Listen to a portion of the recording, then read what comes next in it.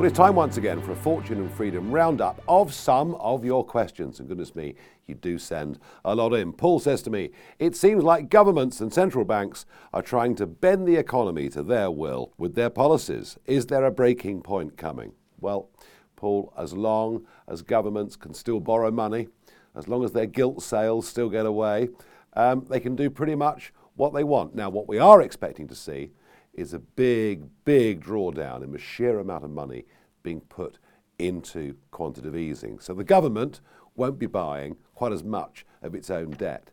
If then they do struggle to sell things on the market, then we could be headed for real problems. But I suggest we're not there yet. Valerie says to me, what do you think about the move to electric vehicles and all the issues surrounding batteries, like fires, and the expense of recycling? Valerie, the idea that we should all go green, there should be no more carbon emitted, we can all put heat pumps on our houses and drive electric cars. Well, it sounds great, but it's impossible for all of us to do it. Where the hell would all the electricity come from? And that's why already we're seeing electricity companies, they're about to say to us, don't use electricity at certain times of the day and we'll reward you with free electricity at other times. I've no doubt most of you have had a smart meter put in your house, often under great pressure, and that's because they literally will be in control of your supply, and they can, and they will switch you off at some point in time.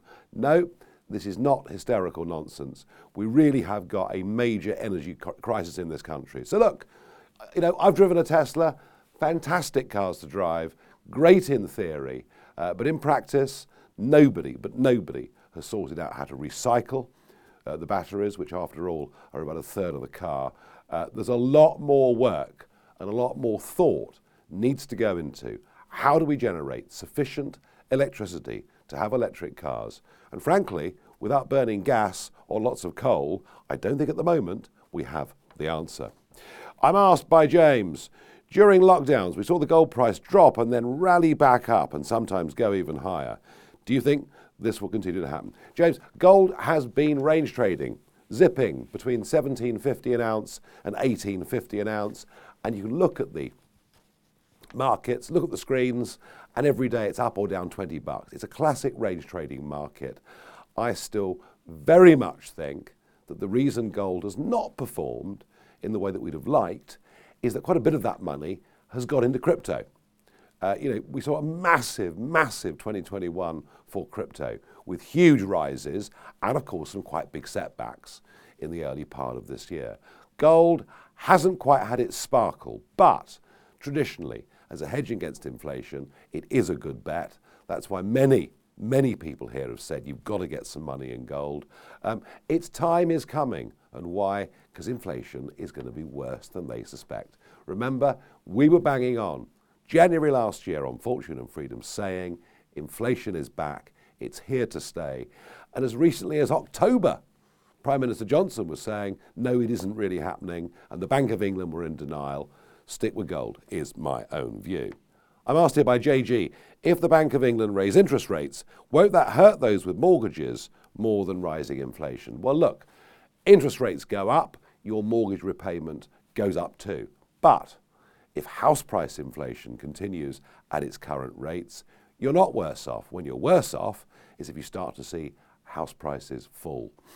At the minute, the housing market is still incredibly strong, and I'm certainly looking towards the middle and lower end of the markets. Remember, the British population is 8 million more than it was back in 2000. I could go into the political reasons for that, but I'm not going to on this broadcast. And we just don't have enough housing stock in this country. Any setbacks, any dips, any substantial dips, certainly in property, I think will be very short-lived indeed. Anonymous question. If the Ukraine joined NATO and allowed NATO forces into the Ukraine, isn't that rather like the Cuban Missile Crisis in reverse? Look, I have to tell you, I have for 30 years felt the ever eastward expansion of the European Union and of NATO to the east has been a huge geopolitical mistake, and we're still making it. Secretary of State Blinken from Washington, D.C., Prime Minister Johnson, when he was in Kiev last week, and we're still saying that if the Ukrainians want to join NATO, they can. This is madness. Russia have always been paranoid about being surrounded. And right now, we should say, Ukraine will not be joining NATO. Therefore, Mr. Putin, you have absolutely nothing to be afraid of. Call his bluff. That's what I'd do if I was there. Sadly, we've got these globalists who are always going for expansionism. And finally, anonymous question, what would you do to truly capitalise on Brexit? It feels like Boris is wasting the opportunity. Interesting, isn't it? I mean, in the last week, we've had Guito Harry, his new press officer, say that Johnson now regrets backing Brexit. Claire Foges, close personal friend of his, writing in the Times just a few days ago that actually Boris never believed in Brexit. It was just a convenient political vehicle. And I'm afraid that's true. And whilst we are out and whilst money is flooding into this country, financial services doing way better than anybody thought, goodness me, foreign money wants to buy our supermarkets and goodness knows what else.